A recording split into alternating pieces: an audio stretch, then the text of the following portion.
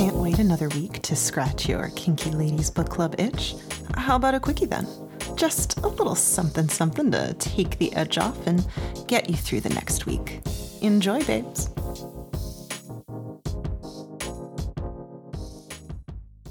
Unfortunately, Nicole could not get off her shift at the milking farm, so she will not be joining us today. We will miss her very much. But keep making that money. Mm-hmm. Collecting those bottles, those 24 ounces.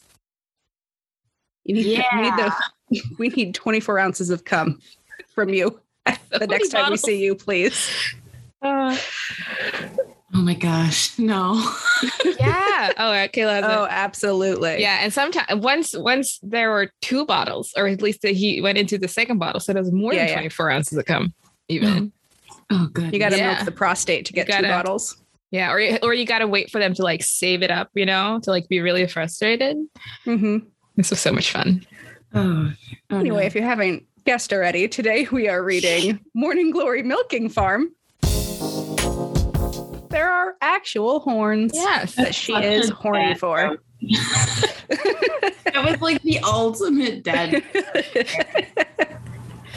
Yes, I'm very corny. Leave me alone. Corny and horny. Yeah, that's what we should have named this podcast. Is corny and horny. Jesus! Oh, too late. Can we go back? Can we go back and we retcon the name of the podcast to Corny and Horny?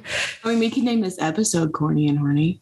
We could do that. Remember that, people. For Nicole, this is a note for Nicole.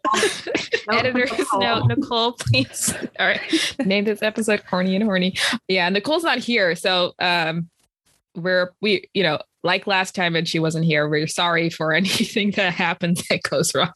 We are rudderless in a storm, as always. Yes, so wild and free.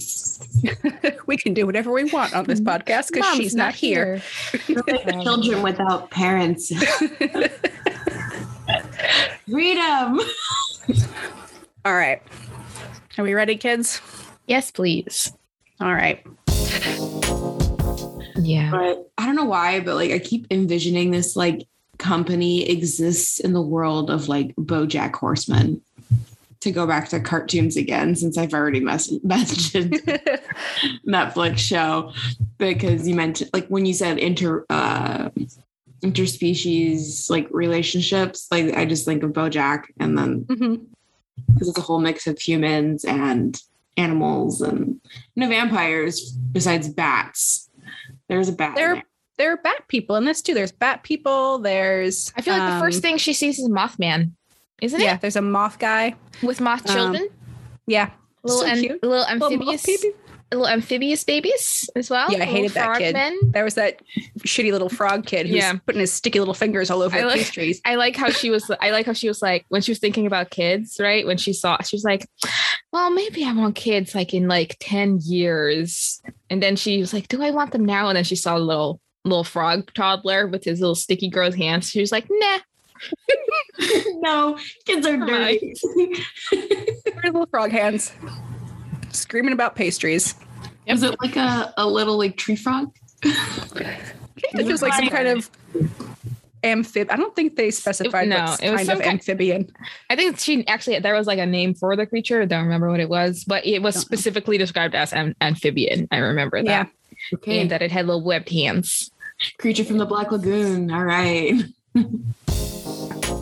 Thank you for listening to the Kinky Ladies podcast. If you enjoyed this week's episode, tune in next week for Rake, a dark Boston Irish mafia romance by Sophie Austin. She wants to ruin my family's business, but she's also incredibly delicious. She brings me to my knees, but I have to focus. Get her and her labor union ideas out of the casino. If the Kinky Ladies turned you on, rate and review us on Apple Podcasts. Check out our social media, Kinky Ladies Book Club on Facebook, Kinky Ladies Podcast on Instagram, and on Twitter at Kinky Ladies Pod. You can email us at kinkyladiespodcast@gmail.com. And remember, we want your book suggestions, not your dick pics. But also you can send us some job applications for, money. I really like that sound. Is that your hand job sound? Money.